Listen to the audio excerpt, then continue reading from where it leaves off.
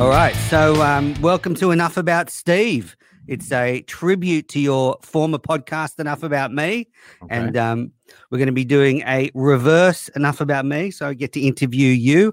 I heard you're in a bit of a bad mood today. I'm a bit annoyed too. Apparently, you didn't want to do this live. Steve said to me you wanted to pre-record this. I think you're trying to trap Steve in a lie. I definitely did not say that. Well, he sent me the message that. Anyway, that's fine. I mean, I wanted to do it live, and that's what does it matter either way. I mean, it's gonna. I mean, I don't care either, but it's gonna go up. I think we have a bunch of. This is part of the problem when you preload all these other shows. I think that's just the way it's gonna be. I think. Fair enough.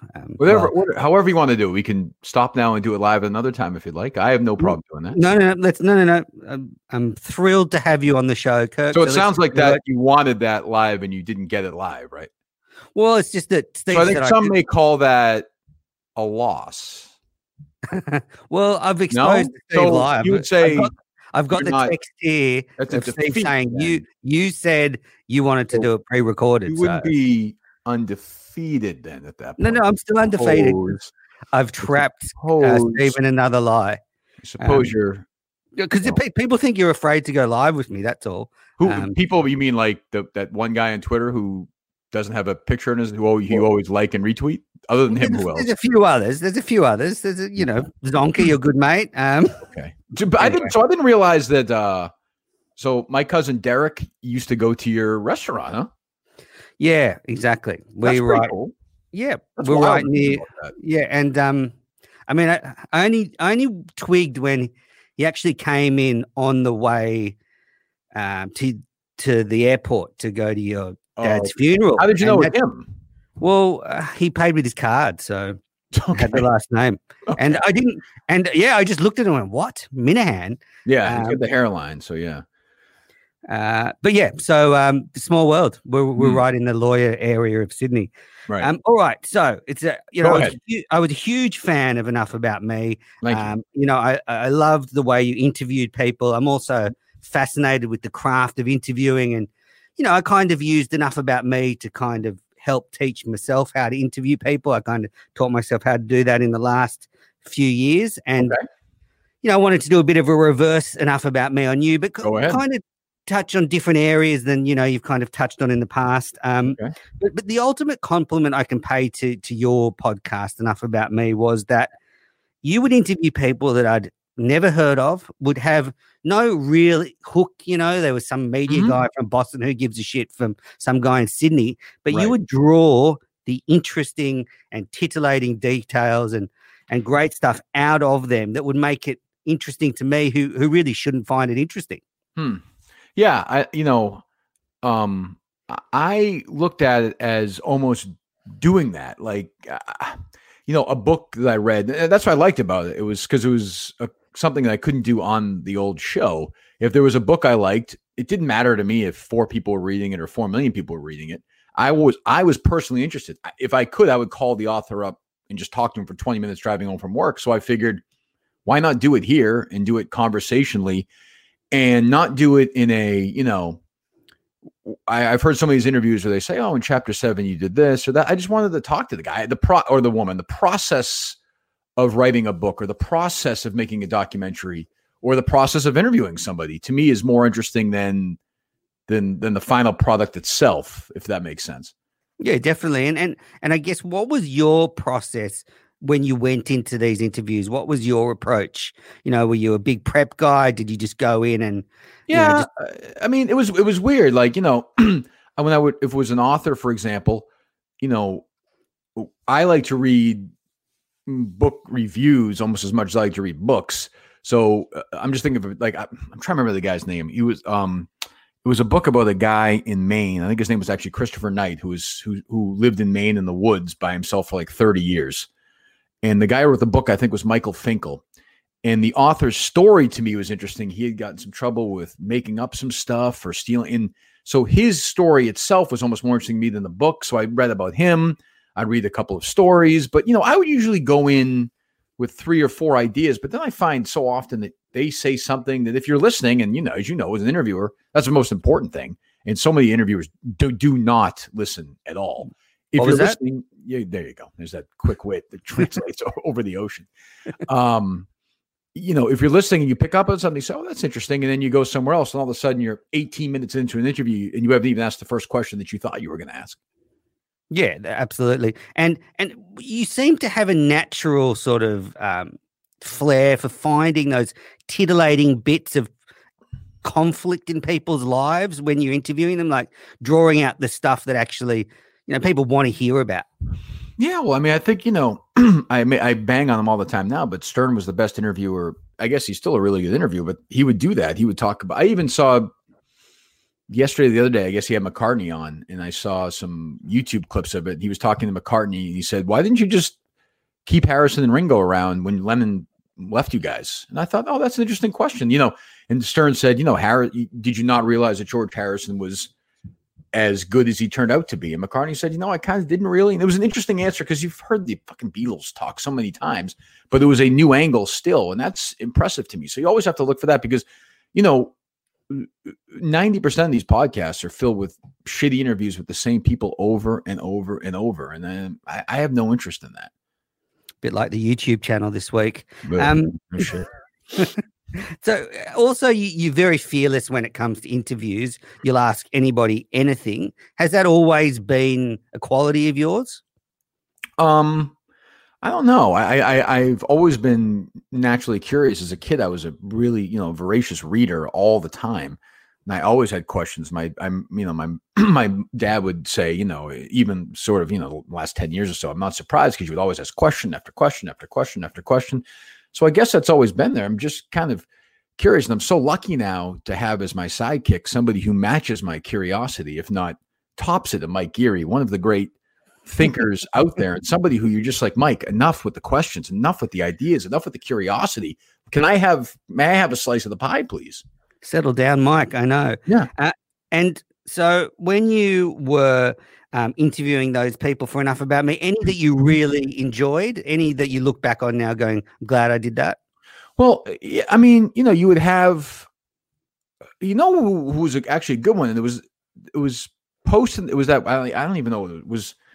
Was it called Enough About Me when I left Kirk and Callahan and before I came here? Were those shows still called Enough? They were. Okay. Yeah. So, it's true. I remember nothing about, I have no memory of my stuff. One of the last ones I liked was actually that interview with that woman, Jan Broberg, from that wild Netflix documentary. The one that was kidnapped by her neighbor and all. It was about an hour long interview and it was pretty good. That guy, Mike Finkel, that author was good. I like the guy who wrote the Tiger Woods book. I talked to a guy who wrote a book about Rocky Marciano. Patterson was pretty good. Yeah. Patterson was pretty good on, it was short, but it was pretty good. John Krasinski was pretty good. I'm a big Office guy, so I enjoyed that. Yeah, that was good. And even I get a guy like David Duchovny on, and my old producer Ben Kitchen was really good. He was really good at booking guests, and it was like Duchovny had some, like Steve. Yeah, well, yeah, had some fucking. He was like, he's a musician, so he's promoting some concert he was playing. So you had to ask 2 questions about that. And I could tell he was bored, and then I asked him about being on Larry Sanders, and he lit up. And because I love Larry Sanders, and so when you're running into stuff like that and you kind of get somebody to come to life, that's enjoyable. That's enjoyable too. And we haven't done a lot of interviews in our show, but I certainly saw that with Dice in the middle of it where he kind of woke up. If you just pay attention, things, you get somebody on you're curious about, usually it turns out okay. Sometimes it's a disaster. Yeah, I love the craft of trying to do a good interview. It's hard. Yeah, it is hard. What about now the position you're in where, it is hard for you to get guests. You can't do interviews. It's a combination of your reputation and Barstool's. Not that I think the reputation's right. I think if people actually, but you said it against Mayo. It's kind of the way you defined. Right. Do you regret now being in that position where you can't do these long form interviews? Well, I said it to Mayo the other day, and the more I think about it, the more I guess I could. I could tack on. I mean, we're prevented, I think, from getting on sort of the opposite side, a liberal or a hardcore feminist or something like that. But, I could get an author on. I could get a director on. I could get a writer on who I'm interested in and do it one-on-one for 40 minutes at the end of a show after all our advertising reads and say, listen, here's a bonus 40 minutes. If you don't like it, you're done. Fuck off. Listen to us tomorrow. If you want to hear me talk to a guy who just wrote a book that I really like, give it a shot. So, I mean, I do think I'll do more of that. I mean, you know, we're doing whatever, 230, 245 a day, especially now where people are episodes behind. I think that might be tough, but going forward, I think it might be something I'm interested in because I do miss that sort of, you know, exercising that muscle. I do miss that. Yeah, but you don't have to. I guess you don't have to do calls every show. You could bang Well, on them. That's true too. Yeah, that's true too. But Although, you know, I mean but I think that also falls in that category. I've said that, like, all right, here's an hour 45. No one else is doing a podcast every day. There's nothing going on. We've done our thing for an hour 45. Here's the calls. If you don't like the calls, you're done for the day. You know, if you like the calls, stick around. And I do think the calls occasionally turn into something more interesting, and sometimes they suck. I mean, you've dealt with it. I mean, you know, I would never tell people to call you with any particular message or anything. No, that's not not at all. the way I play ball. No. I don't think that's appropriate. But, you know, when sometimes you get a call and you're just it's so boring and they don't shut up. And Steve, for some reason, Steve is afraid to hang up on a caller on his own. He's afraid to, I think, get me upset. And that's a good instinct. That's why I think you agree, Menders. He's the best producer in the business. Yeah, he's very good at pushing buttons. That's for sure. Yeah, he's an honorable guy. He's a man of his word. Yeah, honorable guy. Lovely couple too. Him and Matt Carano behind. Is that who that is back there? Yeah, it's a doctored picture of which Steve rest Matt. stop was that? A rest stop? Was that New Hampshire? Maybe. Yeah, it was right near Schultz's farm or whatever it is, where they got that dumb fucking dog. All right, so let's go back a bit. Let's go back. Enough about me style. You know, when I hear you talk about your childhood, I get the feeling that your dad was sort of tough, old school kind of on you, like not in a like beating you up, but you know he had old school values, and you know that was balanced out by your mum that was soft and dealt with her mental illness struggles. Is that a sort of fair assessment? Yeah, I mean, I think I pay my dad sometimes with a brush. It's not quite there. He was raised by a dad who was really, you could be physically abusive and was a severe alcoholic, and I think my dad tried to learn from that and do better. He was also, I always forget, I think about this. I'm 45 now. So my dad was, what was he, 60? So he was, when he was 45, I was probably, I was 20, I think, or 22. So they were young, but he did the best he could, and he got better as he got older and understood things. He was sort of had this thing where at the beginning where mental health was this, get over it, fight through it. He just didn't understand. And I think as he got older, he saw things happen to me, particularly in high school. And then going forward, he really understood that. And then when my kids were born, he really became, really, he changed. I mean, he just was a different guy, and it was great to see in the last couple of years. And my mom was, my dad was the disciplinarian, and my mom was we ran to her and we ran away from him kind of thing. And it seems like your dad pushed you pretty hard, and I can see it come through now. You got a very good work ethic, and although you've earned good money, you still seem to understand the value of a dollar, and it seems intrinsically in you that sort of work ethic. Well, I worked. I had jobs all through high school. Like I didn't, I joke around about being this rich kid, but I worked in the summers. I worked sometimes during the school year. I would be, I also do. So I mean, that was there. My dad was not.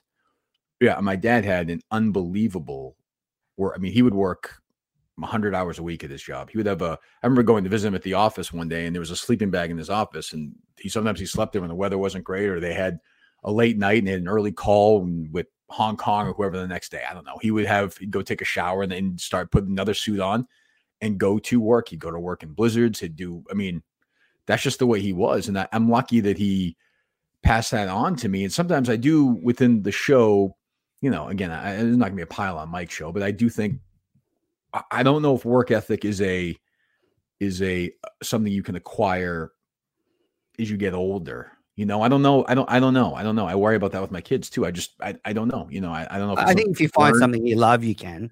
That's true. Yeah, that's true. But it's hard, and this is not coal mining, but there's even stuff we're kind of working on now, potentially for the next week or two. We have something cooking, and it's going to take a lot of work. And, we don't need to do that. Nobody's asking us to do that, but we're doing it, And, as the sort of money rolled in and your dad was quite successful, it sounds like he still managed to sort of shelter you and your brothers from being sort of spoiled and, just, losing perspective. Yeah, but yes, but yet at the same time, you don't really, you have nothing to compare it to, but it was, not a difficult childhood. We didn't want anything, so you didn't really realize that. But we weren't, we weren't traveling around all the time. We weren't doing this. We weren't doing that. We didn't blow. And some kids get everything they want. I mean, some kids ask me, they get everything they want. Yeah. And they never understand hearing no. Right. And it's hard because you want your kids to have stuff. So it's a balance I have now, just sort of in my own life and having some success where you can do that, but you also have to say, no, Kate, no, Harry, no, this is not how it works. You got to do this, you got to do that. But, it's a balance I still work on. And, I don't envision it getting any easier as they get older, I'm sure. No. And so on your mum's struggles as you were growing up, I mean, you've told about her sort of staying in a room and not being able to get out of, bed and all that kind of stuff. And, I can empathize with that. I've had family members struggle with similar things. Was that a big part of the characterization of your childhood? Like, do you feel that struggle did have a big influence on you? And maybe he's coming through now while you're so open with it on air. Maybe. I think about it more. Again, it's sort of like I said, it's sort of the only childhood I had, so I don't have anything to compare it to. And it wasn't like she would be in bed for a month or anything, but she had this weird thing where she was at one point afraid to leave the driveway and leave the house. And you'd have to, I remember as a kid, like as a teenager, thinking it was kind of funny and trying to drag her over, and she'd be freaking out and I'd be laughing. And now I think, Jesus Christ. Or, one time we were going to go to Disney, and with my uncle and aunt, my dad's sister and her family. And at the airport, she was freaking out, but I didn't really understand as a kid why she was freaking out. But she didn't want to get on the plane. She was legitimately having this crazy attack. And my dad basically, we forced her on the plane and we went. But there were times where she would just kind of be sullen and not talk a lot for long stretches. And, she would get very down. And I could feel that arriving for me just about my teenage years. And I thought, and I think my mom felt really bad and guilty, and I worry about that too. But, it's all over her side of the family. It really is. My dad's side of the family is Irish and they don't talk about that stuff, but it's there too. It's everywhere. I mean, it's everywhere. But yeah, I mean, it definitely affected me for sure. And like, did you understand then? Because I found it as a teenager when my dad started to go through struggles with mental illness, and my sister. I couldn't understand from a young man's perspective why you have good money, you have a nice family, you have all this stuff, and you want to commit suicide. Like I could never understand that at that age. Right. And yeah, did you at that age? Did you kind of comprehend it? Are you wearing your nipple ring or no? Yeah, of course. Okay. Good. I just want to make sure before you, because if you're going to ask serious questions like that, do you have your top nipple ring in for this interview or no? Just one. What's your favorite? Harry's not going to walk through that door behind you. Is he? I know you hate Harry, so I decided to keep him away. Yeah. So it's sort of like, yeah, a little bit. And that's sort of that was my dad's thing. He would say, you're doing well in school. You've got a lot of friends. You're a good basketball player. You're, this, you're that. I don't know, like, you're a funny kid. People like, what's going on? Why stop acting like this? Get over it. Get out. And I didn't, and it wasn't like I was, I would have been happy to get over it. I didn't understand why I was feeling the way I did. I'd wake up some mornings and it'd feel like, like it does now sometimes, where it's hard. But now I know it so well. It's kind of part of it's been just a companion for me my whole life. But back then it was just this mysterious, weird thing. My mom didn't want to talk to me about it because she'd get upset because she felt guilty, and there was that layer. And then we'd go to the therapist, and there were the first few therapists I really didn't like. So it took a while, but yeah, I didn't really think of it ever as, geez, I have some family money. Why do I feel this way? But of course the reality is, because I had family money, I could go get this looked at. Whereas there's so many families who don't, there's, some kid in rural West Virginia, whose dad makes $18,000 a year, if he has severe depression, there's a good chance that he's just got to fucking suck it up. Yeah, some kid in Dexter, Maine can't get his mental health sorted out. No, that will never. That's much deeper and sexual, and there's a lot of issues going on there. Many issues. The two things I think come through in your radio or your podcast now from your childhood. One is that story where you allude where you rung your mum and you said her mum had been in a car accident as a joke. I mean, to me that is cruel, but it's also I can see that coming through now. And the other one is I often get the feeling when you're playing around with either Mike or Steve or even shithead Minifans or Mincels, it's like you being the big brother and what you do to Adam and Ryan to drive them crazy. Is that is that true? Yeah, I think so. Well, I mean, I think there's sort of that dominant. Like I've talked about this. Like everyone's like, I want some. Well, not everyone. There are people like I want Mike to be more like Jerry, or I personally don't have any interest in that anymore. Like I want to be not the king, but I want this to be my show. And I call the shots. Like I'm just not interested in being a little brother anymore. I did it.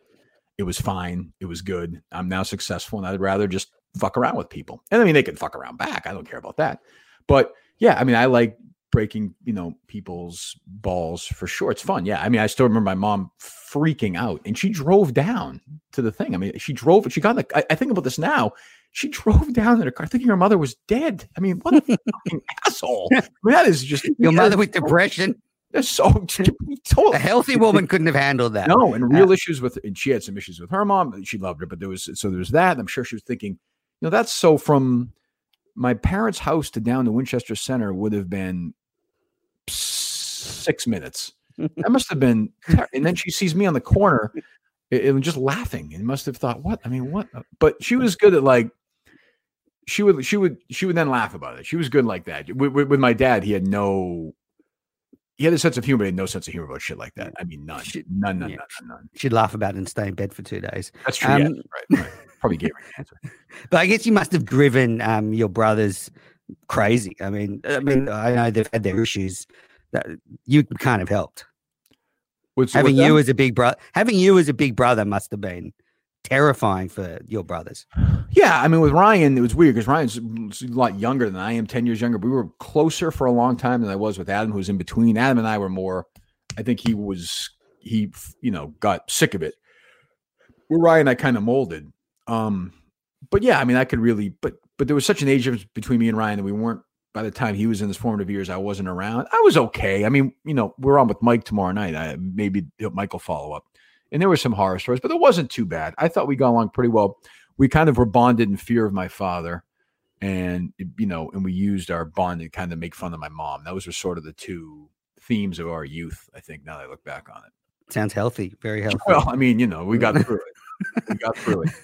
Okay. So, you went to school in Winchester, was it? You grew up in the main streets of Winchester. Yeah. Now you left school, you went to college. Where did you go to college again? I was in New York in college, yeah.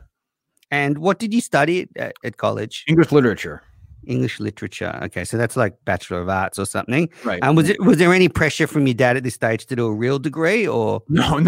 He was happy. He was just happy. I had really had severe, a severe depressive issue after my senior year in high school. So I think they were just happy I was alive at that point. Mm-hmm. I mean, but I do think they thought, I was going to be, if not a screw up, certainly an underachiever in life, until I got the job at EEI.com and then things sort of took off because I was floundering. I mean, I did writing and I did freelance and I worked at Upper Deck and I was just trying to cobble together a living, but I certainly was not, if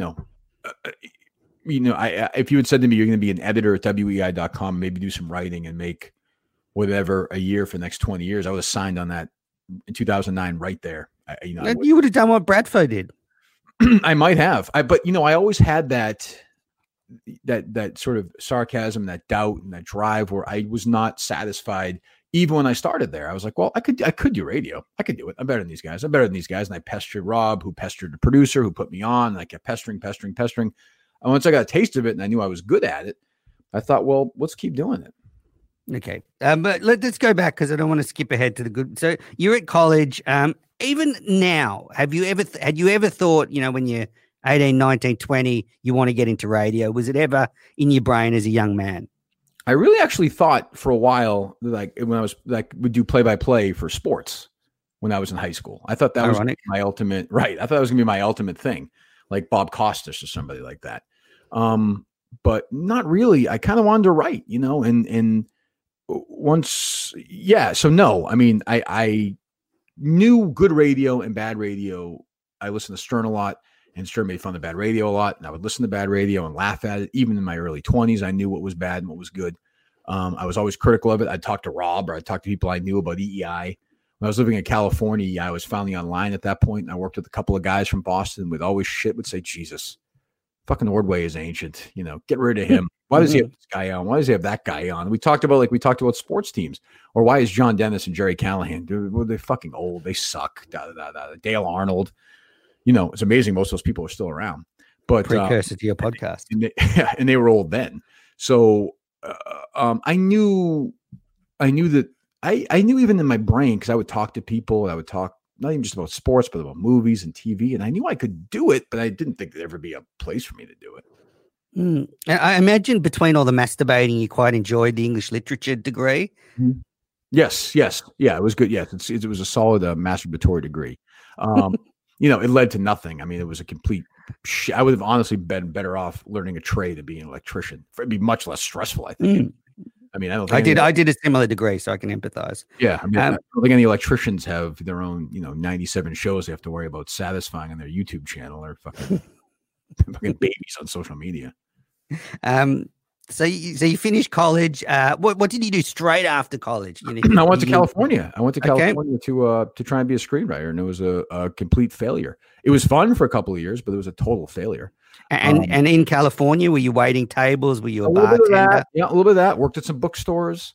I find that amazing to think of you like doing those jobs. Crazy. But I mean, you're a kid and you're hustling. And, I took no money from my parents at that point. None. I was living, I don't know if you've heard me call my buddy Matt Quinn a couple of times on the show.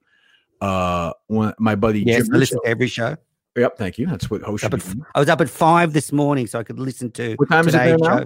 It's 9:30 in the morning, Saturday. 9:30 in the morning. Okay, thank you. Dedicated.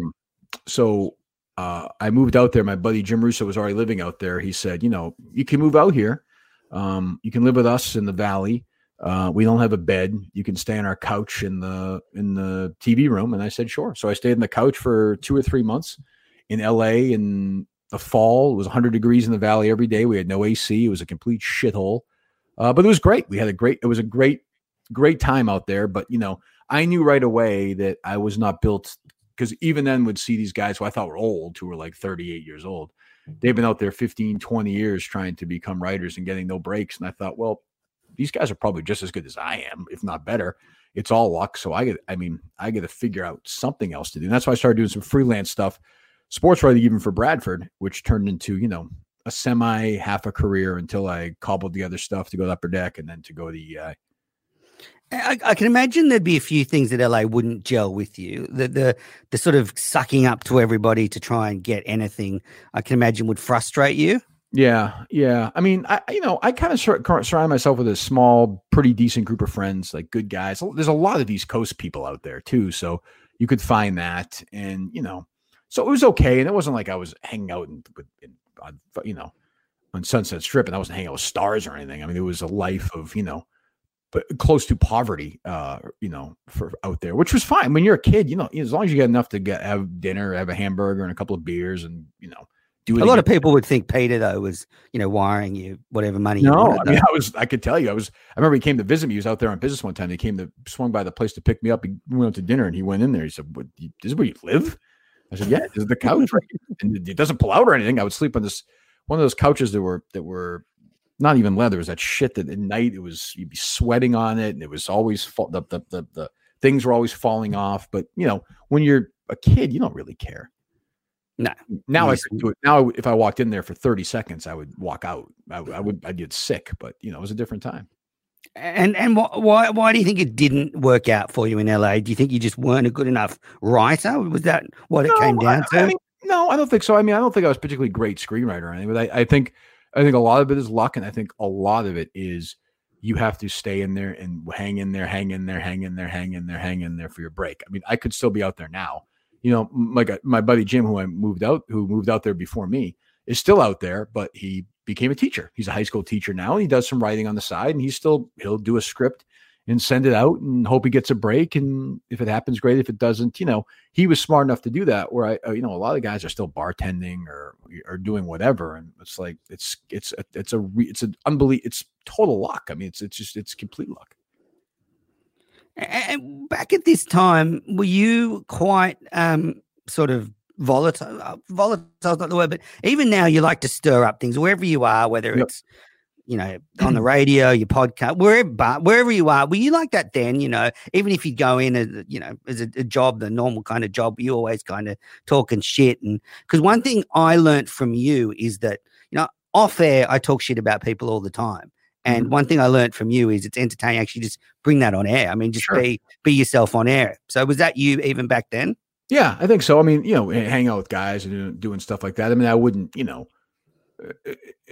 it wouldn't be a thing where if somebody talked shit about somebody else, I'd bring it up in front of them like I might now. But yeah, I mean, I was just always curious. I thought, you know, things were funny, that situations were funny.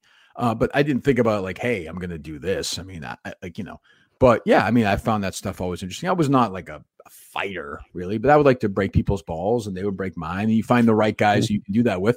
I mean, that's when our show is at our best, when the three of us are laughing and making fun of something, or find something we pick on making fun of each other. You know, Steve in particular. Yeah, well, yeah, usually they're the best. Sure, they're yeah, the best shows. Lucas, yeah. So you had a crack at LA, so you'd already started working for EEI writing. How and when did you meet Bradford? I met Bradford. I met Bradford we coached basketball together, and then we kind of communicated back and forth. And he, you know, Rob, I have issues with Rob. I love Rob. I hate Rob. I love Rob. I hate Rob. He was a hustler way back then. Even, you know, he was one of these guys who was working at, like the Gloucester Daily Times. These small, if you know Massachusetts, these small local newspapers. And he would call up EEI and say, hey, I can do the big show, or I can do a weekend. And he was always, the Herald would come. He'd say, the Herald, I can work for you guys. I can work for you guys. He started his own syndicate service back then when, you know, and I've seen the early Kirk Min guy post some of my stories where, you know, he would call, you know, a newspaper and say, hey, I know you don't have the money to cover this road game, but I'll cover it for you. You pay me whatever and pay me $30. And he and I would just write it from his house. We'd find some guy on the phone. He'd call us with the box score and we'd make up a story around it. So, you know, we always, and then he does the same thing now. So he does nothing's changed. So he wound up, you know, in the big show rotation. The big show was the radio show in Boston with Glenn Ordway, and they'd have a third guy every day, like we later did. And I did have two guys in actually with Glenn, and Rob found his way in there. He was at the Herald and found his way in that mix, and then became friends with a guy named Tim Murphy. And Tim Murphy was a digital guy and said, hey, I want to start weei.com and I want you to be the guy to do it. His initial thing was he wanted Rob and I think Tony Maserati to do it together. Maz wound up getting the job at 98.5. So Rob did that. And when Rob got that, he called me and said, hey, would you want to do some editing for me for the site and do some, you know, random, not even columns, blog posts? And I said, fuck yeah, of course. And he said to me, I think I told this to Mayo the other night, he said, listen, you're not going to do radio. This is not a radio thing. You're going to do this. This is it. And I said, sure. Okay. I did it and did some writing. And then, you know, Rob said, you can do some columns if you want some opinion stuff. And it got a decent reaction for back then. And then, you know, Rob was doing a show with Mike Manansky, Mutt, on the weekends. And one day Rob couldn't do it. Great show, by the way. Great show. Tremendous show. And Rob said to me, you want to fill in for me with Mutt? And I said, sure. And we did it. And Mutt and I became friends right away.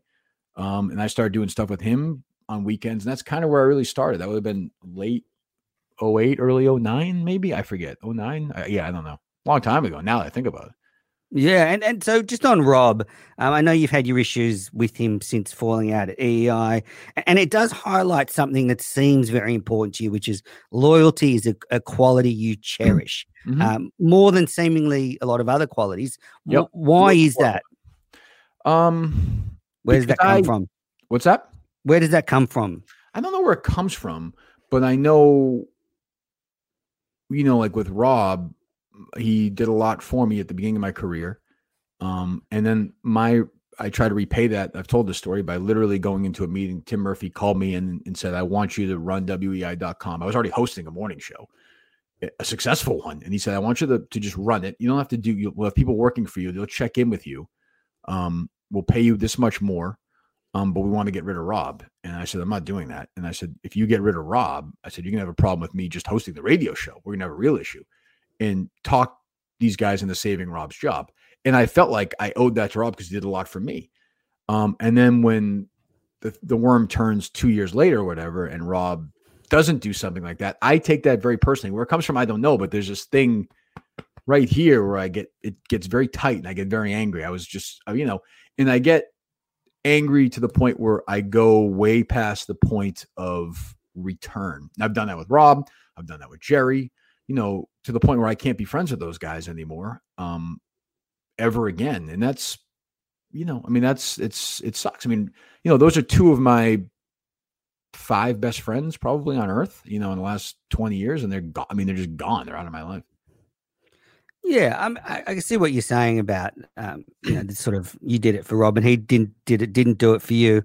I guess from the outside, I sort of think of it as that Rob probably could not get another job. I mean, if he was booted out of EEI.com, he would likely be unemployed forever. Well, it's a tough time in the business, and I do understand that.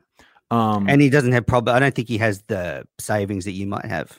No, he doesn't have the talent either, and he doesn't have obviously, yeah. And he doesn't have the initiative, and he doesn't have the balls. I hate to say balls, but whatever it is, this sort of thing where, I mean, if while we're talking right now, if I get a call from Erica Nardini, she said, "Hey, listen, we got to move on," I'd say, well, okay, thanks for everything, and I'd start something else. You can't. What do you sit around all day? It's like if you have faith in yourself, you have faith in your abilities, and you can do something. I don't think Rob thinks he can, and I think those instincts are correct. So, yeah, that's why I think probably. So rationally, you're probably right. Where I should say, hey, I get it, Rob, but I don't. We were so close, and he was so.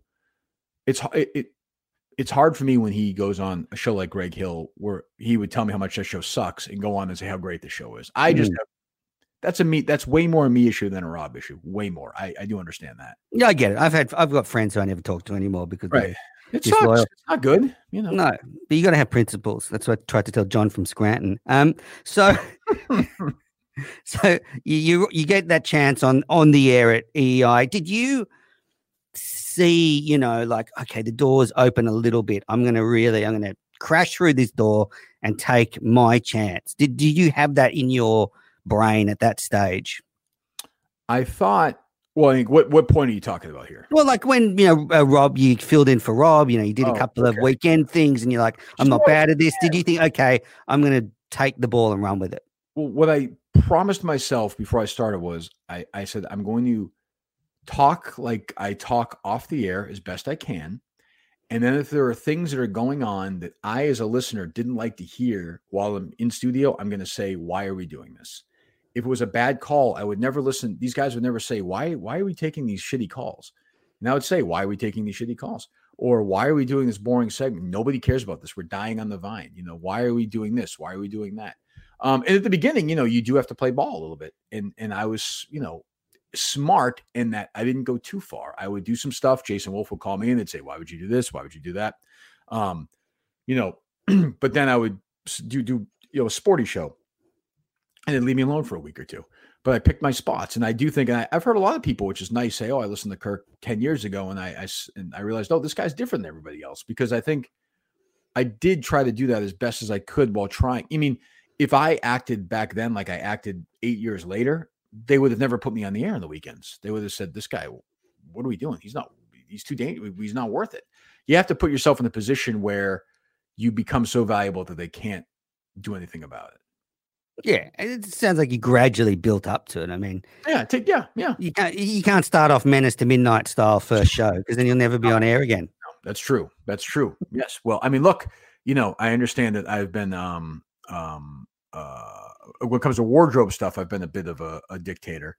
But from a content perspective, I don't think I've said to you, don't say this or don't. I haven't. I don't know if Steve has. No, not at all. Steve's surprisingly supportive for an asshole. You can say whatever you want.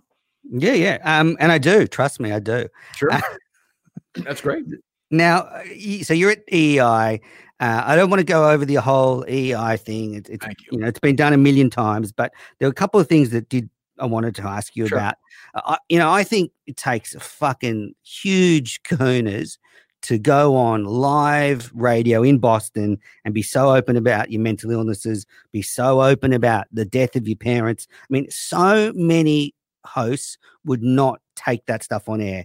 Might come out later on as a little newspaper article or something, but they just wouldn't have the guts or the ability to talk about those very personal issues on air. So I guess, how were you able to do that? Why did you do it? Why do you want to tell thousands of people about your struggles and, what happened to your parents? It didn't feel difficult to me ever. The only time, if you go back and listen to the show where I talk about going to McLean and the trains and stuff, in that segment, I sound very scared and nervous and kind of, that's the only one. The stuff with my parents was, I knew because, people would say, oh, I lost my mom, I lost my dad, I lost, my dad's sick. I knew everyone was going through it. So I thought, well, that's something everybody can relate to. And Jerry had lost both of his parents too. And he was in the room with me. So it was just something that Jerry and I would talk about all the time anyway. So it was sort of that same philosophy, if it's not different than, during the break, Jerry would say to me, geez, Dale's show sucked yesterday. Then we'd come back to the air and I'd say, why do you think Dale's show sucked yesterday? And we'd talk about, it's not really, because then during the break, Jerry would be like, oh, I got to go, I got to bring my dad to Dana-Farber. My mom's still, she doesn't recognize me anymore. And we just kind of brought that over to the air. And I thought, and I remain amazed, more so with the mental health stuff. I mean, I get, I don't know, maybe still 50 emails a week or, messages a week from people who go through it. A month or so ago, it was a couple of hundred, a day. So, and I do try to reach out to all of them. And once in a while I correspond with them still going forward. If they're going through a tough time, it's easier, I think, for them to reach out to me because I'm not really somebody they know. In a weird way, that's easier because I'm not making any judgment or anything. You've got your thing going. And there are people who have it much tougher than me. And then sometimes I think I've got my own shit going on. I got my life. Why am I answering, 60 fucking messages from these people? I'm fucking insane. So, but yeah, it felt natural for me to talk about it. I wanted to talk about it with my parents and with the mental health stuff. It was therapeutic. Good for the ratings as well. For the ratings too. We always, my parents died in the summer book, which was unfortunate, but and the same with McLean, actually, now I think about it. I mean, big bonus, regardless. You get, advertising bonus. Yeah, we got plus the inheritance, a windfall for you. Well, what a summer. Between the lawyers and the taxes, you'd be surprised. Yeah. 30 million can go away just like that. It's unbelievable. Yeah, and I guess you must understand, but if you are so open the way you are, it does build a deep connection with people in your audience. I mean, I found that period... with that whole period where you lost both your parents, Jerry lost his mother, all within a few months or something. Yeah. I found that whole few months of radio very powerful. Sure. Because you guys were so open, and it does build a relationship that, you're not going to get just talking normal stuff. Yeah, for sure. I mean, my dad died May 4th. We had the wake the following Monday. And then the Monday after that, Jerry called me and said his dad had died a year before that. He said, actually with my mom, she had essentially Alzheimer's. And she'd had an accident. She'd fallen down or something. I think Jerry's got it already. Alzheimer's, that is. I think he's had it for years. He called me and said, something happened to my mom. He's driving there. And I said, well, call me back whenever. He called me back an hour later and said, she's gone. And then we had, obviously they buried her. And then my mom died a few weeks later. So yeah, there was a lot of that. And I mean, I've said this, like, he told this to me, the first person he called after talking to his brothers and sisters who were there, I think, was me. And he's the first person I called after both my parents died. I mean, we talked we would talk 8 times a day. We would text 100 times a day over the course of years. And that's, to have that ripped out of your life is not like a death, but it's a weird void. So when people say, oh, 2 years from now, Jerry and I might be friends again, and people are going to say, geez, you bury it. But it's a hard thing to shake. We went through a hell of a lot together, before you fucking, sold me out. That's a whole sounds like you and MHB have a great texting relationship, though. Still, yeah. Oh, what the fuck that was about? Jesus Christ. You've spoken about you'd come off air and you'd sometimes get that pit in your stomach, that kind of regret or whatever. And actually, after 1 or 2 minutes to midnight, I've had that feeling. I haven't had it very often. Do you get that feeling anymore, or gone way past that? You don't care? Thank God. Well, that's the beauty of not being at EI anymore. That's the beauty of Barstool. That's not. I told Mayo there's a couple of things I miss. I do miss the immediacy of, like, if Mike had walked out, if it was the Kirk Minihane show on radio and Mike walked out live during a show, it would be all over Twitter right away. Here, it sort of trickles all because people are listening at all different times and all different things. So that happens. So I miss that a little bit. But I don't miss the feeling of, oh, geez, it's not even like you regret making a dumb joke. It's more, am I going to have to be on a fucking conference call with these pussies, and salespeople are going to bitch and moan, and merchants get this advertiser to pull out because I said he instead of she for somebody who recently transitioned by mistake, and they find it and they're mad at the producers for letting it go through, and then you have to talk about it and figure it out. Did Murchison, that is gone now. I do the show. I do whatever I want. People like some of the shows. People hate some of the shows. I do react to that. I take that personally, of course, but I understand that they do. And then I go home, and then I do it again the next day, and the next day, and the next day. That is the best part of it. I mean, that part of it is totally gone. I remember talking to Jerry when we were still talking, and Jerry's like, yeah, my consultant doesn't think we should use the word cunt at all. It's going to hurt us with advertising. I thought, well, okay, I don't know. I might have used that word a few times on your YouTube channel. That's fine. That's a permissible word. There's some words that aren't. We know that. But, like, I don't worry about those conversations. Dave gave me no rules at all. None that I can think of anyway. I guess the one thing you touched on there is that a live broadcast has an energy that a podcast doesn't, that kind of momentum or something. Yeah, but the energy in the room for me is still the same. It's more the reaction in the moment to it, where everybody sort of congregates together. I mean, we've talked about doing it in some sort of live format. It doesn't matter to me enough to do it yet. That might be the next step a couple of years from now, maybe. But I also think, I don't know, if I'm doing it live, I don't think most of the audience is going to listen to it live. Honestly, they consume it at all different times of the day. And I mean, I talk to people who listen to the same episode 3-4 times. So I listen to a lot twice. People seem to really got a problem. Yeah, people seem to like it. So, it's working. And you consider with what I'm working with, and the show's as good. It's a miracle. It's a miracle. It's one of the great miracles in modern history. It really is. I've said it. I said it from the beginning. I mean, if Mike and Steve went away tomorrow, right, and you had Matt and someone there tomorrow, show will be great. I mean, it just wouldn't matter. Of course. You think Steve was his personality with fucking Howie Carr? No, and he's zero personality. You ever listen to Mike by himself? I used to listen to all that stuff, actually, trash talk and. We listen to Mike with Shane Gillis. I just heard some of it. Holy shit! All right, so just before we move on from EI, 2 things from there. Firstly, and it started at EI. You seemed to get triggered by hypocrisy in the media.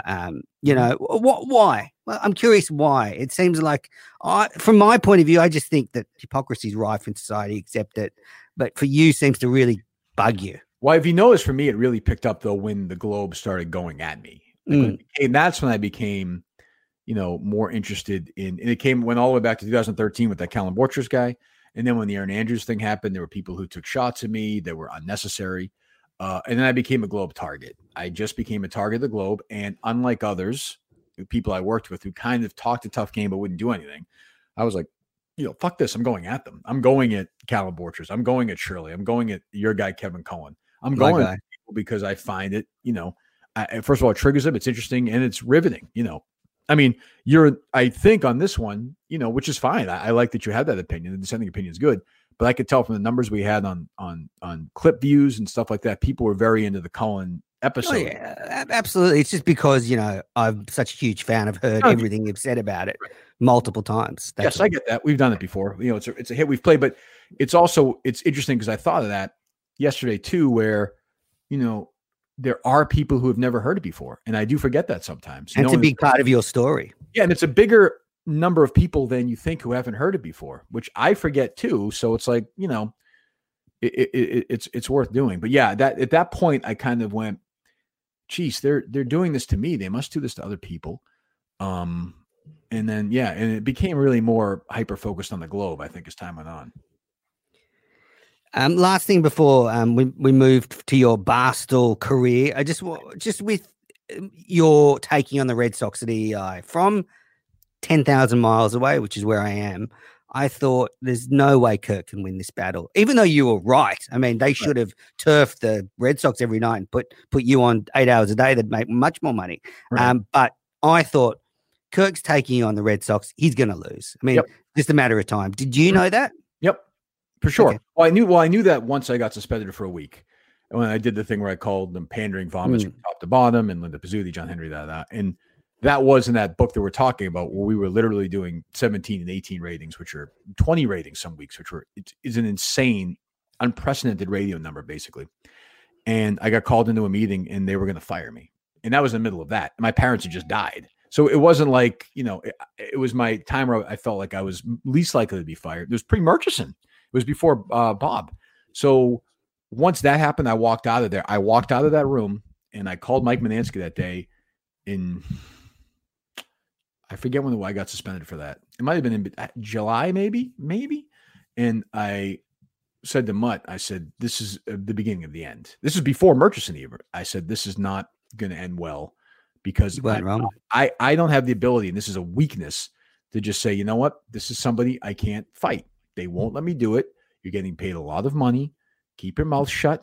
Go with other targets, but you have to leave them alone. I couldn't do it. I couldn't let them win. And by doing that, I let them win in a way, because I'm gone now. Now, the product's dead and all that stuff, but the Red Sox don't care. They're fucking loaded, and they got somebody kicked out who gave them shit. It was around this time that they started dumping your audio and your podcast, because I used to listen to the podcast. Right. From the KNC show. And then hours would just, right? What? Huge chunks of it, right? Hours would go missing. It would come up hour 1, hour 2, hour 3, hour. Right. And I would work out, obviously, the best hours were being left out. That was the stuff where you said the most interesting stuff. So that's when I, got a VPN and started listening live. Right. As much as I could. And especially the first hour was always the best. Less ads. You guys would talk shit about everyone. Right. But, as a lot of that wouldn't get podcasted. A lot of it would go on the app, but I imagine was getting dumped on air. So, but that's how obsessed I was with you back then. They're so dumb and short-sighted. What they didn't realize is that galvanized my audience even more against them and with me. And it was like, well, they're fucking this guy over. Why are they? What did he say? And I would say it again. I'd go on Twitter and say what I said. Or I talk, and they didn't realize. And they don't care. I mean, they have no show now that anybody actually cares about. I mean, they have shows that do okay ratings and this and that, but you're on Twitter. You never see anybody talk about any of those shows ever. No. Doesn't matter. And their live streams are electric. The live streams are great. Yeah, the live streams are great.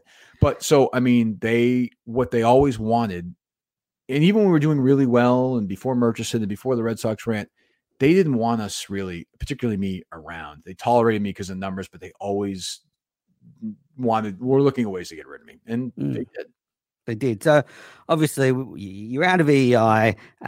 I was upset to have you off air, but I was already a big consumer of a lot of Barstool podcasts. So I was thrilled you were with Barstool. I thought it was match made in heaven. And look, it's had a few bumps in the road, but it seems to have smoothed out. I guess how has the podcast sort of developed as you started? I mean, is it sort of what you thought it'd be? Well, I always say I thought I wanted to create a world bigger than I did at EI, where we did that, and I have. I didn't know quite how we were going to get there, because there was some, like Steve, whether you like him or not, when if you listen to Steve at the beginning of the show versus now, he embraces this madness much, much, much, much, much more. And when we started, he didn't really do that. and he wasn't technically proficient really. So I was like, Still not. Well, but that almost is okay with me. Like I almost don't even, I find that amusing. So once we did the thing with Steve, with his parents, where he learned to play ball and he was okay. And then we brought Mike in, and then it became characters and more of that. Then we kind of got going. But for the first week or two, I was like, geez, is this going to be a thing where Steve's going to expect me to rant and rave about, Joe Biden and Hillary Clinton every day? Because I'm not going to do that. If a story is interesting, I'll do it. But I knew that I already had a built-in audience that wanted to hear and do my thing. I think they were so relieved because as much as you liked Enough About Me and I did, the Enough About Me in between the EI show and the Barstool show was very serious.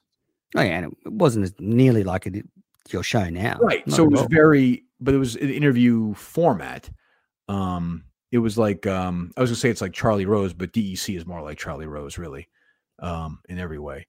But I wanted to have more of the fun that I had on the EI show, but without Jerry, I felt like I could have more fun because Jerry would get so fucking serious and do things, and he didn't get it, and he was a joke behind. So at least with Mike, I have somebody who gets what I'm trying to do and doesn't get in the way and doesn't say, why are we, that whole thing. The show is my creative show entirely, 1,000%. That entirely mine. And the Mincel guys who obviously have run the show. Yeah. Yeah. I mean, clearly Phil is and BA are guys, creative guys. Yeah. Those fucking cunts. So you start you get going, you're right. It sounded like a sort of starting a car, you're starting the car and, sort of picked up what? Yeah. New guys, place, we were at a place that, and I do think the physical location matters. That Red 13, they were very nice people, but we knew we weren't there long term. We had to be out of there at a certain time. We were all in the same room. That it sounded a little weirder. It was all, it was strange. But it was. I guess as well, your concept of building a world means you can't just start and it be there. You need to create it bit by bit and build characters one at a time, and it slowly builds on itself. So I can see that. The world's crazy. I was saying on my fantastic show, Menace to Midnight, that, the world has even gone crazier than I thought it would be. The world around the show, how was that for you? Is it sort of gone a bit wilder and different than you thought? Well, I do get, you listen, I get triggered sometimes. I get pissed off at these people because there's part of me, and guys like you and Mayo are good. Like they're essential to have people who are critical in the universe. I get that. But when people, I'm rarely critical. I understand that. But, like when people didn't understand and were leaving bad reviews and threatening to leave the show when I suspended Steve for a really fireable offense, stuff like that pisses me off because I want to say, I almost want to call each one of them individually and say, how do you not fucking understand why I did this? How do you not understand whether you like the hammer or not? And I get people didn't like it. I don't care. But like, how do you not get, there are people who are like, I'm never listening to the podcast again. And I'm thinking, but that's why you're a creator and they're a listener. I mean, that's the difference. Yes, part of it is I want to grab them each and say, do you understand why I want to do this? But they don't. That's why it works. That's why it's entertaining. They don't get it. They're enjoying it. They're on for the ride. Right. And we're going to do something here in the next couple of weeks where I think a lot of people are going to say, oh, Jesus Christ, why did you do that? And that's okay. I mean, this is what I want to do. And this is the kind of stuff I had in mind. I mean, these parody songs and calls and fights and characters and like, you said parody accounts and battles within universes are all fine. I mean, as long as it's not, fucking stupid like that idiot intern Nick, then we're okay. Fucking dummy. You can imagine what it was like when I woke up in Australia the day you'd suspended Steve, because I go to sleep it's and then fault, I woke up and you had blood on your hands. Yeah, like millions of messages. I mean, it was incredible. And people were like, it's ground zero, wake up. I was just getting tons of messages. You have to get up. I'm really happy you got to have that experience. I'm happy you got to get Steve suspended. Well done. Thank you. I'm really happy. You know, he's so dumb. I don't even have to go looking, and he just falls in his own traps. You would miss. I know you would. I know you would miss him. I know you would miss him. Yeah, probably not. But he's okay. He's you know. Oh wow, he's okay. All right, okay. Yeah, my thing is, I think you should have another voice in. Mike drops to the third voice. Okay. So I think Mike's a better third. Well, I don't know. Your show, and you're a critic of the show. I mean, you can't just. Well, say, I don't know who's your option for that second voice. I mean, look at it this way, Manners. Mike is my second voice right now. So, what do you think my options are? Yeah, not many. But then Steve's less on air. So you've thrown around the figure that 100,000 people are listening to the show, which means which is probably around 50 or 60K pre-pandemic. Pre-pandemic, so we're really at about 30K now. I don't know. I don't know that, but yeah, I mean, it's definitely down for sure. Yeah, I produce a lot of podcasts, and I can tell you that they're all down a bit. But some are holding. But yeah, it's not a boom time yet, but I think it's coming. But I think a daily 3-hour podcast is tough to consume in the middle of a pandemic, and I recognize that. I mean, obviously. Yeah, well, imagine I did that about cricket. People would commit suicide. But so has the listening audience, though, sort of started to grow like within the sort of targets you'd set? Forget what Erica or that, what you set. Oh, for sure. I didn't know anything.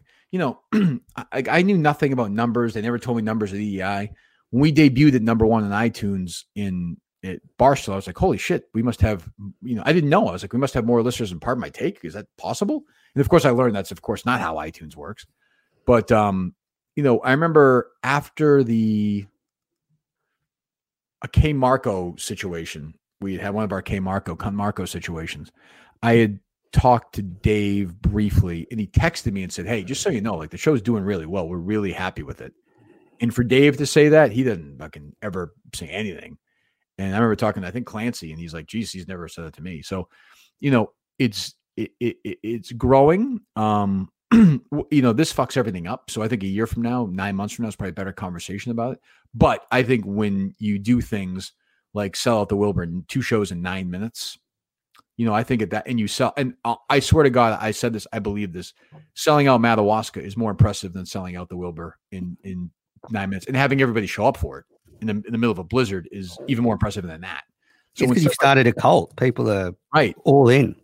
And then when people say, well, we should make Madawaska bigger next year, and you think we'll make more money, and you think, no, that's not how it works. You keep it limited, small again. You keep it an elite event. People are thirsty for it. Then when the weekend's over, you announce the next big show, and people are like, holy shit, I want to be part of that because everyone says it's great. That's how you do it. I mean, I don't know. That's how I do it. I have no idea. Well, I think it's working.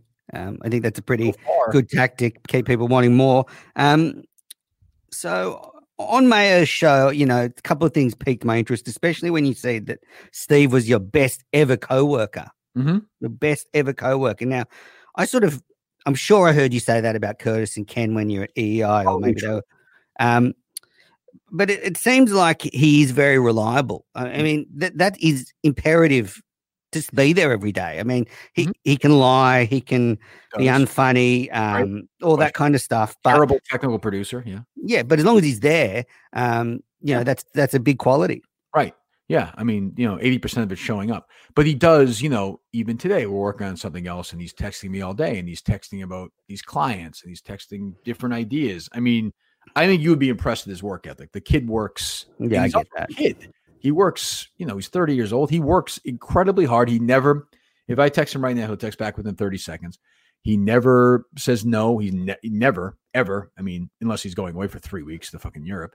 But he doesn't, he did Madawaska all by himself. I mean, I shouldn't say that. Travis up there helped a lot. But he put it together. He's been in communication with the Wilbur. These are not things that producers do. He's more than a producer. And, that's why I would say, for sure. I'm talking about on-air producing, sales, management. He's like a real show producer. Like he does everything. He is. He's like that. And that's why I say he's the best coworker I've ever had, for sure. And he's loyal. I mean, he's a fucking. You sure about that? I mean, liar. History of lying. That's true. About everything.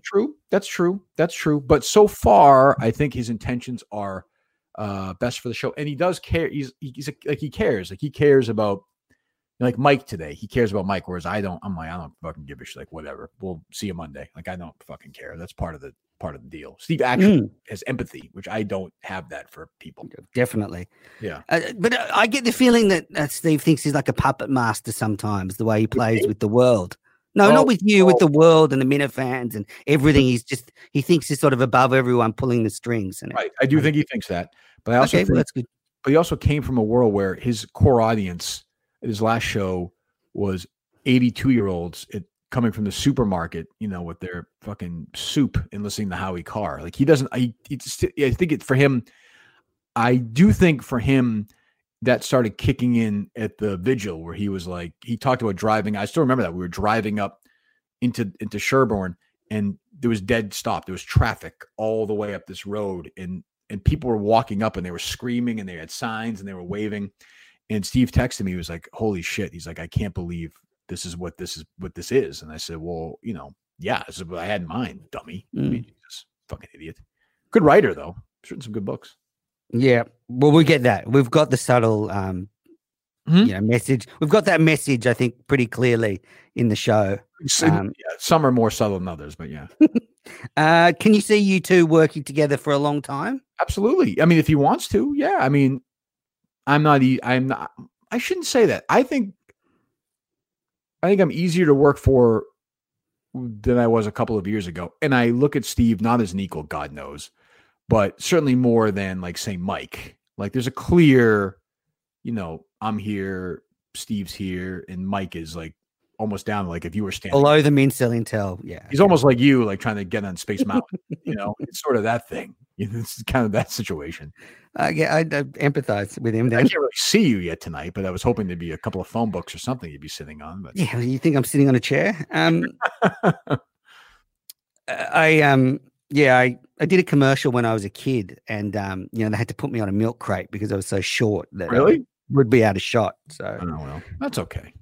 So I'm used to it. I think Steve though needs to do a better job with the YouTube channel. I think that is one area he's maybe a little bit off. So in what way? I'm curious. I'm gonna get some Menner's feedback. And what would you like? Well, I just think he needs to.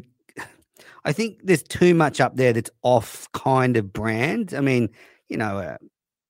Super Lemon Haze. I mean, which I'm doing Monday, and I'm dreading. Yeah. He's already tweeted that out. Trust me. Great. He's. If you are at all feeling bad that day, take some extra Prozac or something beforehand. Because by the end of the interview, you might throw yourself out of a window. But yeah, I just think there could be more stuff that sort of fits the brand. Because if someone, and you used to say this at EO, if someone just clicks onto the YouTube channel and the first thing they see is stonks and stuff, are they ever going to watch another thing there? Probably not. But I think if you're going there right now, you listen to the show. I know what you're saying, but I also like the idea of just throwing a bunch of shit up there and seeing what sticks and seeing who survives. Well, I think there should be a health and lifestyle arm, like the one that's there, and then one where you have kind of side shows. And if people want to do it, then they can go and do it. And it's 2 channels. How many shows on the YouTube channel right now would you categorize as good shows? Well, I did a sort of rough count. There's about 25. Okay, 6 of them Mike started and then stopped after 1 or 2. Right, those don't count. Right.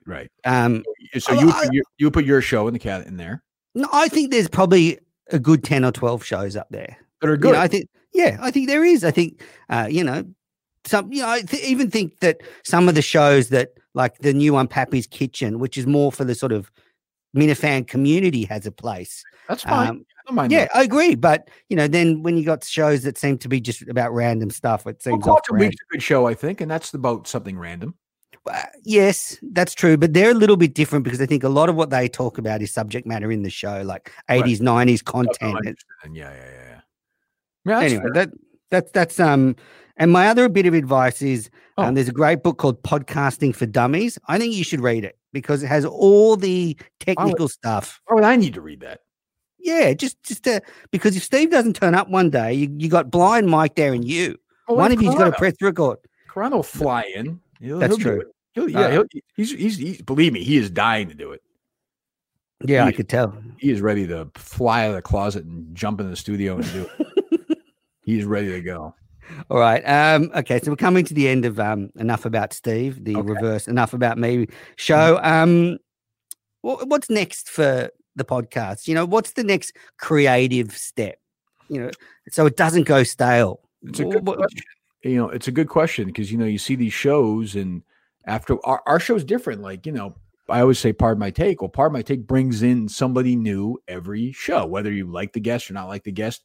They bullshit for a little bit, then they bring in a guest. I mean, like in a perfect world, I would like to add another character on the show, if not on an everyday basis, as sort of a floating person who checks in, checks out, maybe does some stuff for us offsite, but could pop in once or twice a week for an hour and fit right in. That I would like. Is that going to happen? I don't know. Could that be Mike if somebody else steps up? Definitely possible. But that I think is probably the next thing, which of course at first everybody would hate, and then everybody wouldn't hate after a while if he or she is or they is good. And then, we go from there. But I have thought about that a lot, which is that it would be nice to have, even if it's twice a week for 45 minutes, they just jump in and we shit around. I think that'd be an interesting dynamic and element to add to it. Yeah, like Big Cat's been doing that a bit over the phone. Yes, in the last couple of weeks, which has been good. Yes, but I mean, that's not. I mean, I'm not depending on Big Cat to be on twice a week. I mean, it was actually part of the show. An employee of the show who, like in a perfect world, one of these interns would have had the initiative or the talent to be that person. Clearly, that's not happened. No. So it just hasn't. Nothing against those guys. They're all nice guys. They try hard. But, you find people. And I will say that's where Dave is great. He finds people. Brandon Walker, whether you like him or not, guys like KB, just random guys who fit into their, Roan or Che or whoever, Karab, whoever it is. Dave can find those guys and find a place for them and match them with people that naturally fit, or they just become friends and they try something on their own. So I would think maybe in the next year or so or whatever. I'm looking. I'm always looking. So yeah. Okay. I actually think that, and I think you should try and get occasionally on the phone for a chat, Ellie Schnitt. Not just for DC. I know he'd love it. Mm-hmm. But I think she's actually underrated smart. She's one of the smart ones at Barstool. And you had her on, right? You had her on once, but I just think you could work on a dynamic between you two. Yeah. She gets it. She gets it. She's very good. Have you ever heard her show? No. But when I had her on and I talked to her at Barstool, I was like, oh, she understands what's going on. She knows what this all is. She's a smart chick. She's smarter than what she portrays, but I think she purposely does that, which is also smart. She has an audience. Yeah, I just think you could get her on occasionally. Get your daughter on. DC, I said, would love it. I guess you want someone that's actually going to give you something to react to. Like, I feel like Mike is a bit passive. Like, I don't know, if I was in there, maybe one day I'd come in pissed off about something. Sure, that'd be nice. Tell you to fuck off. I mean, that'd be nice. That would be nice. But like Mike never does that. He's just like, okay. But again, you guys go. That's like asking me to be like the way he is, though. It's just not the way he is. And when you hire somebody without really knowing them, there are plenty of things about Mike that are great, and there are plenty of things about Mike that I don't love. But when you jump in and hire somebody right away, you learn those things. The key is like, so you listen to today's show? Definitely. So I thought we had a very funny caller on named Ted, who was the kid in the wheel. Oh yeah, absolutely. He was great. The guy, the disabled gentleman. Yeah. Funny guy. Funniest guy you've had on for ages. Yeah. And Steve kind of joked around to Mike that, oh boy, Mike's upset because Ted's much funnier than he is. And it was clearly a joke. And Mike actually took it seriously. It was like, well, because it was true. That's true. But he was sort of like, why are you saying that? Why are you saying that? As opposed to saying, fuck you, Steve. You're not fucking funny. You fucking suck. Why are you say something funny, Steve? Be funny. Fight back. But like, go. And then it becomes this sort of thing where I'm like, I'm getting mad at him. I'm like, what the fuck is wrong with you? So then, I'd like to see. You're right. I'd like to see Mike come in one day. It doesn't have to be like fuck you to me. And if he wants it to be or fuck you to Steve, it's more like Jesus Christ. This fucking thing I read yesterday, Kirk. You start the show every day. Shut up for a minute. I got this. Yeah. Happen. And I might get back at him, but then we're off to the races where he says, geez, I read this, or somebody said this to me, or this happened to me. But I think it's also, he's a guy who is not, he sees me come in every morning. Is like, well, all right. I think there's some of that, and some of that's on me. Yeah, and he's also a Minihane that's now on the show. I think. True, but I mean, part of that. We're near a year in, so I think. Oh yeah, he has to get over it. I mean, that doesn't work anymore. And good the last couple of weeks. Today he ran into me in a particularly foul mood, and I took a lot of it out on whoever was in the room, and that can happen. He's also got to learn. He could call Chris Curtis or Mike Manansky, and they would say this was nothing compared to the lashings they would get. Yeah, I remember. You said to Mayo that you feel like you've already been defined, that your definition is out there. I guess, what do you think that definition is, and what part do you hate the most? Well, I hate that it's defined. I hate that it exists like that. It is, not even like shock jock, but just like this weird, and I don't really know why. And this sort of conservative, anti whatever, whether it's transgender or whatever sort of, or this guy who is, the Julie DeCaro angle or the Shirley angle. I guess that's why it was defined that way. Where, I mean, and I know a lot of it's because I work with Jerry, and Dennis and John. But we got bigger in social media when Jerry and I were doing it because we'd have these battles. And it's the only thing that frustrates me is it's just like none of it's true. Like the exact, like I just have a record of it not being true. I mean, but it doesn't matter. Like, and I've gotten over it where I could go and say, I've said this before. If you go back to when North Carolina was passing that transgender bill in the state, Jerry and I fought every single day for weeks on it. I mean, and, the Jerry you're seeing now on social media is much closer to the Jerry you would see during commercials. He is he's a much harder right winger than he was on the air. I don't think he's racist like people say, but he's a super right winger. And we'd fight about this stuff. I voted for Hillary Clinton. I'm not voting for Donald Trump in November. I voted in California for, gay rights in 2000, whatever it was, 5 or 6. There's no history of it. It's silly. And that frustrates, but I've also gotten over it. I don't, there's literally nothing you can do about that. Nothing short of actually transitioning. There's nothing even then I think the people would say, we're just doing it just because, he's just being, you've got the figure. You got the figure to transition. That would be bad. Yeah. Do you regret those, I guess, not playing the game a bit more? I mean, trying to keep some of these media, get a few people in the media on your side so at least they can put out the counter argument. Yeah. I mean, it's funny. I don't have, it's not quite true, but I really don't have a single friend in the media anymore. And that's okay. Like, that's really okay. Because like, what good does that do if they keep my name? So great. Some guy writes an op-ed somewhere. It says I'm a nice guy. It doesn't change anything. It's like when I had to apologize for Aaron Andrews. I did it, but I was like, this is toothless. Not going to change the dynamic at all. I'm not even really like, I'm frankly sick of saying I feel bad that it happened. I feel bad that, but I'm over it now. Like it was fucking, I'm barely sorry at this point. I said it was dumb. Life goes on. Yeah, absolutely. We all make mistakes. All right. Well, Kirk, that is the end of Enough About Steve. Thank you so much for coming on the show and being so giving and talking so much and giving up so much of your time. I really appreciate it. Do you think it's funny that you've got an obsessed Aussie fan or a few of them? I like it. So the other guy's dead, I heard? You missed Justin having an all-time shocker. I made a joke that I hadn't heard from him since he'd wished him brain cancer, and he's actually now a registered train driver. And I just said, I hope he's not under a train somewhere. He's a train driver. Yes, I remember hearing that. That is funny. He's okay though.